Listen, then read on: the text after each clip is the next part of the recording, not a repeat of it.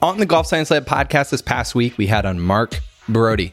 We talked about some of his research and some of his work on strokes gained and some of the myths that he believes that we have around stats and data. After we finished the podcast, we went through a round of quick questions so we could get to know him a little bit better. And this podcast and the podcast with Mark Brody are sponsored by Edel Golf. If you want to learn more about single length irons and get the most common questions answered, head over to golfsciencelab.com/Edel to find out more.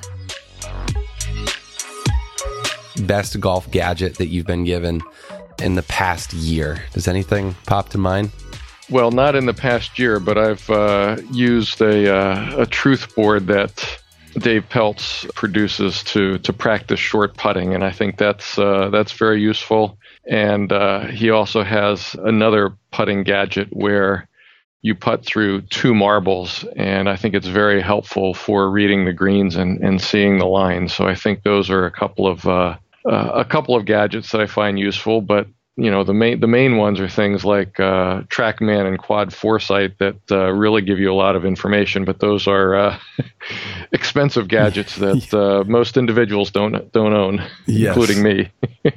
What would be your most memorable golf trip? Does anything pop out?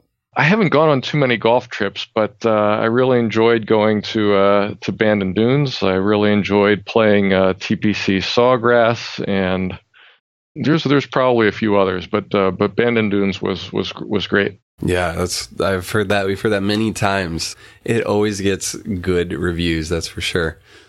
Favorite club in your bag right now? Well, I haven't played in a while because I have a little rotator cuff with problem with my right shoulder.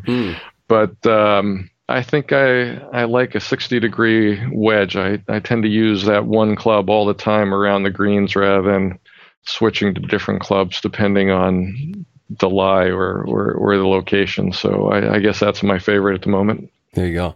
I'm curious about you because you work with a lot of elite players. I don't know if you work with high school players at all, but when talking with a high school golfer and they tell you they want to play on the PGA Tour, they want to play at the highest level, what kind of advice would you give them?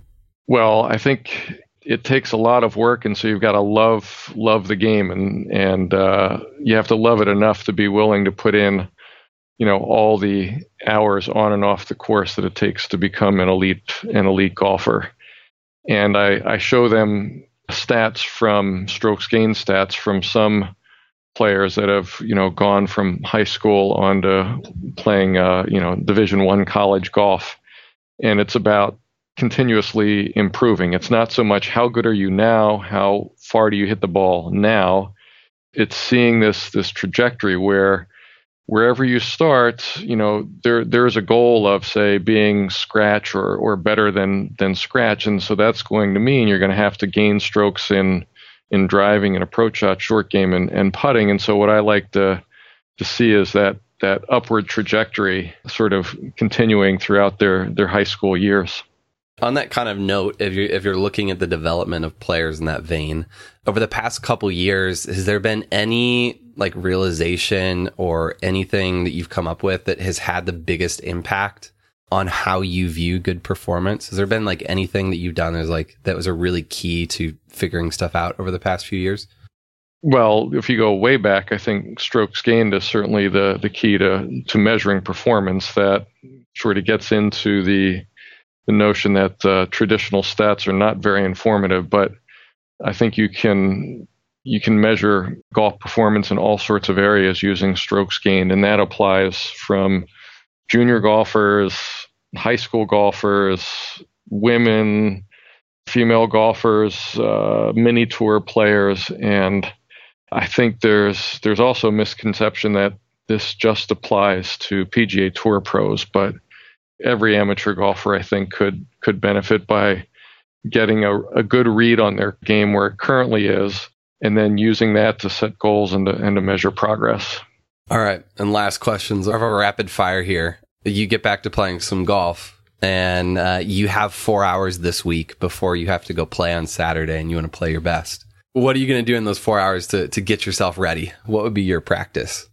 So I would definitely want to stretch and warm up, and I probably spend more time on the short game area, on developing sort of a rhythm and tempo and touch around the greens, and spend time putting, and then spend maybe an hour or less actually hitting balls, different clubs throughout the bag. And so I think that's also a misconception, that just because different parts of the game contribute different amounts to scoring doesn't mean that you should practice in those same proportions. And the reason I spend probably more time around the green is because the sand could be wet, the sand could be dry and fluffy, and the rough around the greens could be thick, it could be wet, it could be long, it could be short. So there's all sorts of different lies that I think it requires more practice to get used to that, and I think that's sort of a valuable way to spend time before teeing off.